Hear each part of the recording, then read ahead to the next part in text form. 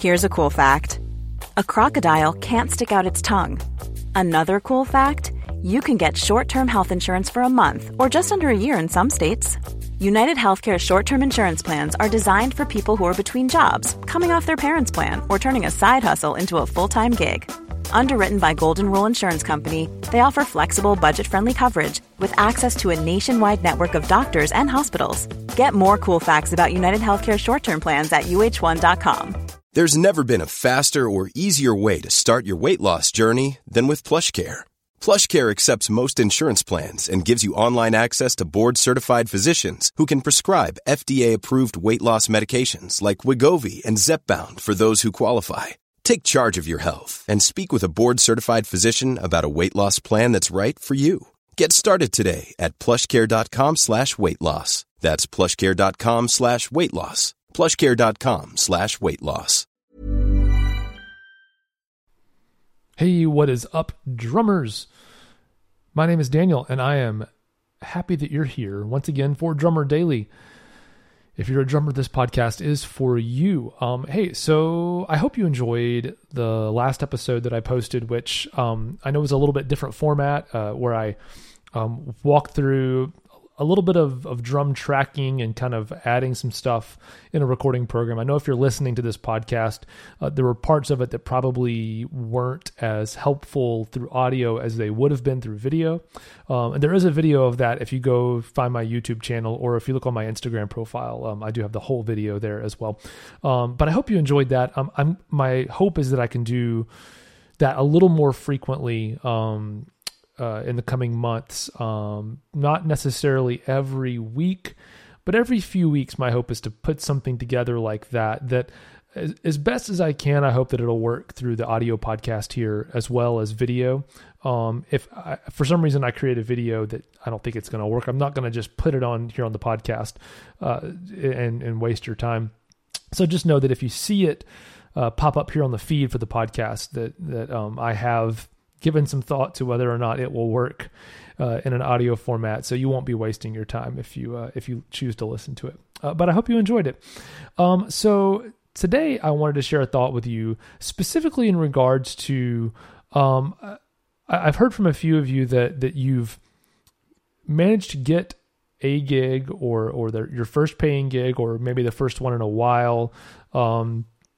Or you've just gotten an opportunity to do something new and exciting where you're around other musicians who you perceive there might be an opportunity with them in the future. Again, basically the question I've gotten is, hey, I got my first gig, now what? And in other words, how do I take this one gig and turn it into more?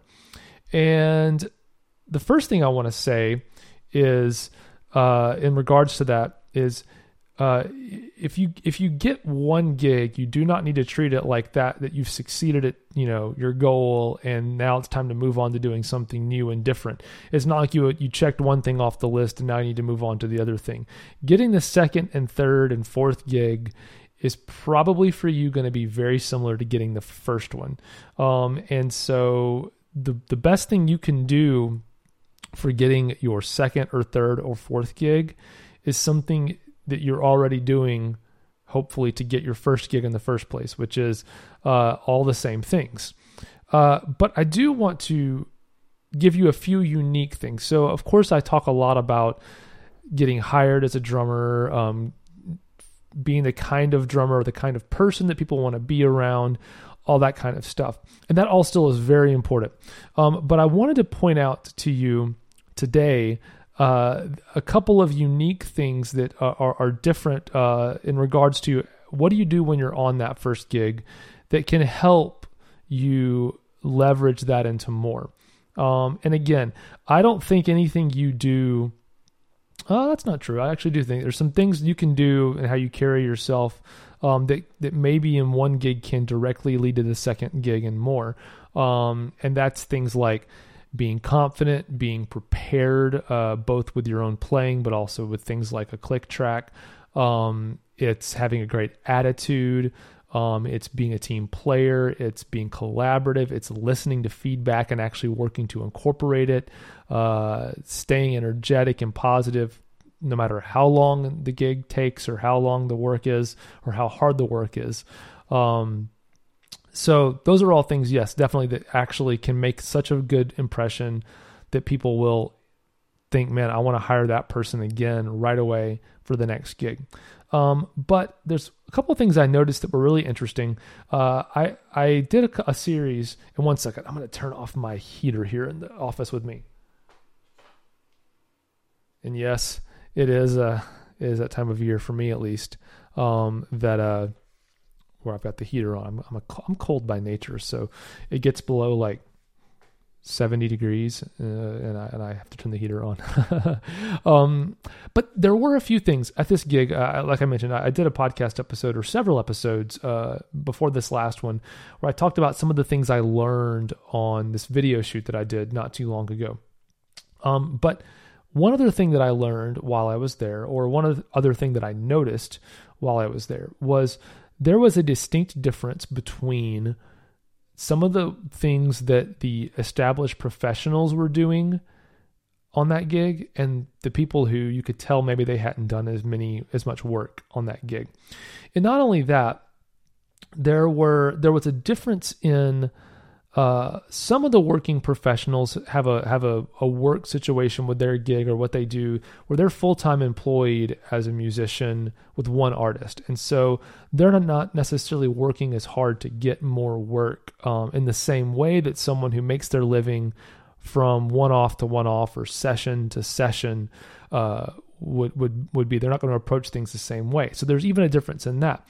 So the idea of getting a salary from one artist ongoing is becoming more and more rare these days. So I'm not going to talk about specifically pursuing that on this episode. I'm going to talk about the other people, the ones who are just freelance professional musicians, and they, play this gig, but then tomorrow they've got a session, and then the next day they might be playing something else. It's always different. What are those people doing? Well, one thing that I noticed is they were very genuinely coming around to introduce themselves to everybody else. They might seem simple or small, but when there's a large group of people, you have to be bold and say, "Hi, my name's so-and-so. What's yours? Good to meet you. Looking forward to working with you today," or whatever. Just being courteous and kind, but a little bit proactive. So that's something I noticed all the professionals doing. And of course, these are all things that I did too. Number two was not being shy about playing your own instrument. It can be tough at first when you start, especially as a drummer, being loud about the first, kind of getting warmed up and getting into it with new musicians you haven't encountered before. But you got to be bold and go ahead and get started. A lot of times, I know for a fact, me and the bass player, I didn't know the bass player personally before this gig, this video shoot, but I knew other people who knew him, but we both I think we did more talking through our instruments and having fun, goofing off in between takes than we did actually talking to each other. But that kind of stuff is really valuable to everybody. It's not just valuable for you or I as the drummer.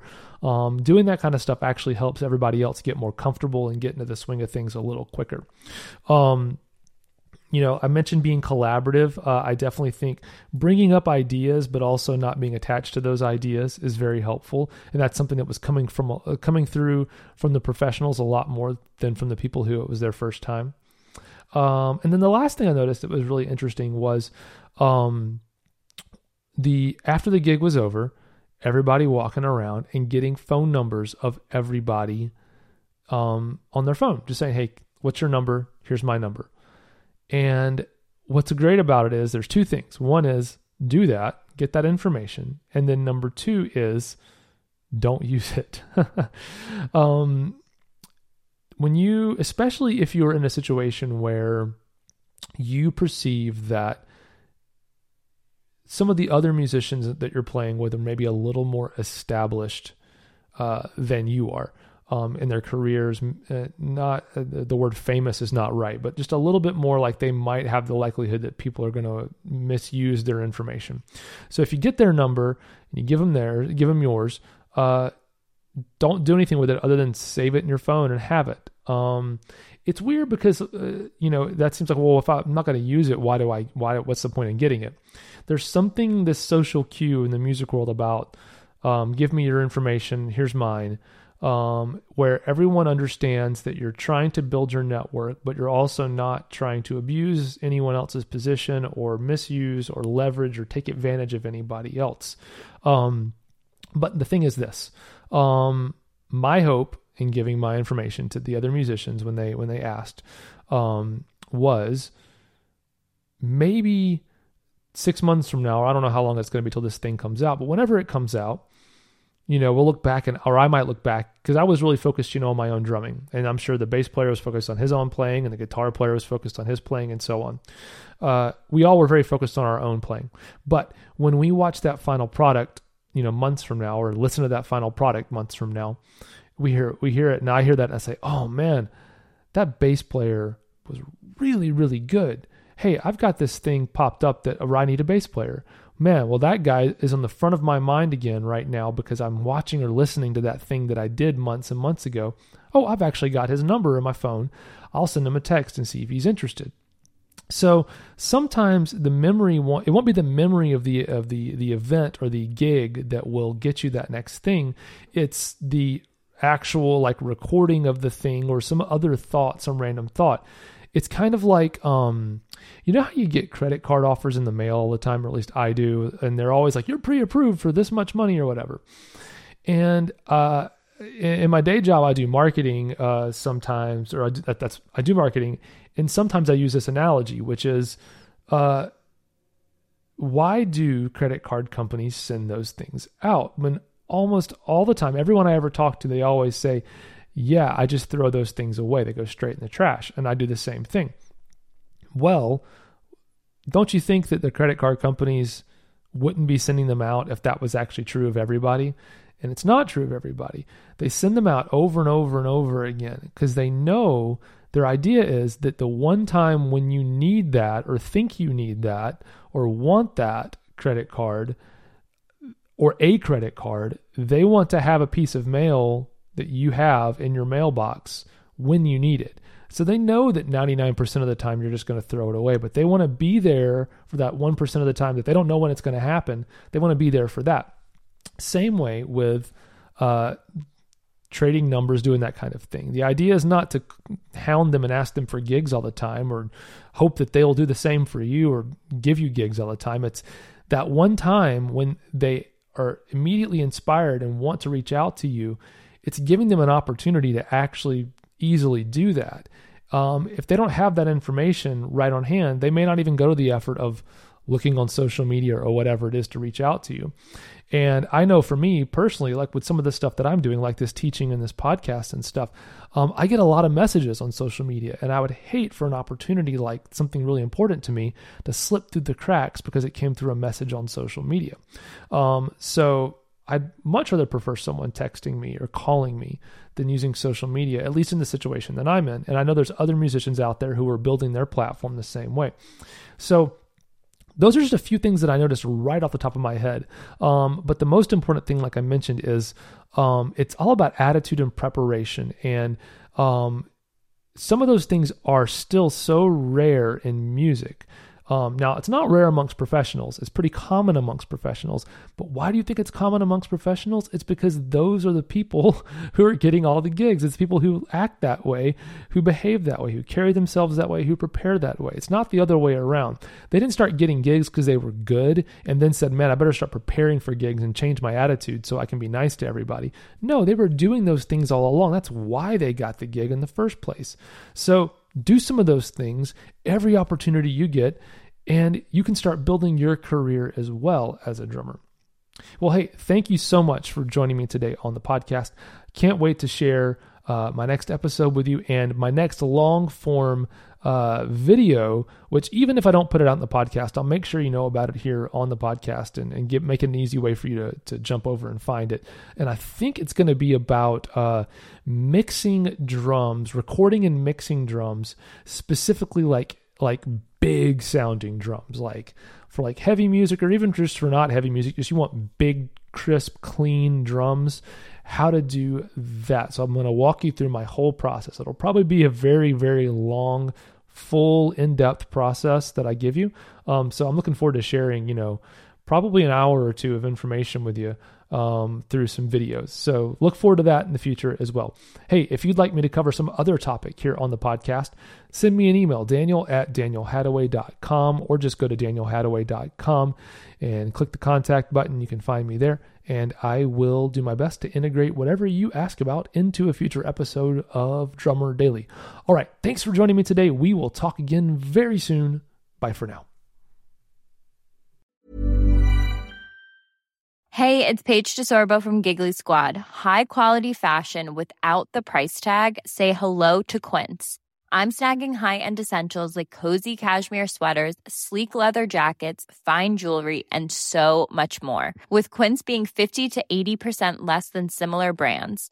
And they partner with factories that prioritize safe, ethical, and responsible manufacturing. I love that. Luxury quality within reach. Go to quince.com/style to get free shipping and 365-day returns on your next order. Quince.com/style. Mom deserves the best, and there's no better place to shop for Mother's Day than Whole Foods Market. They're your destination for unbeatable savings, from premium gifts to show-stopping flowers and irresistible desserts. Start by saving 33% with Prime on all body care and candles. Then get a 15-stem bunch of tulips for just $9.99 each with Prime. Round out Mom's menu with festive rosé, irresistible berry chantilly cake, and more special treats. Come celebrate Mother's Day at Whole Foods Market. Want truly hydrated skin? Meet Osea's Body Care Breakthrough Hyaluronic Body Serum. It's clinically proven to increase hydration by 161%. It's lightweight, fast-absorbing, and delivers 24 hours of hydration for silky smooth skin without any sticky afterfeel. Treat your skin to clean, vegan skincare from Osea. Get 10% off your first order with code SUMMER at OseaMalibu.com. That's OSEA Malibu.com, code SUMMER.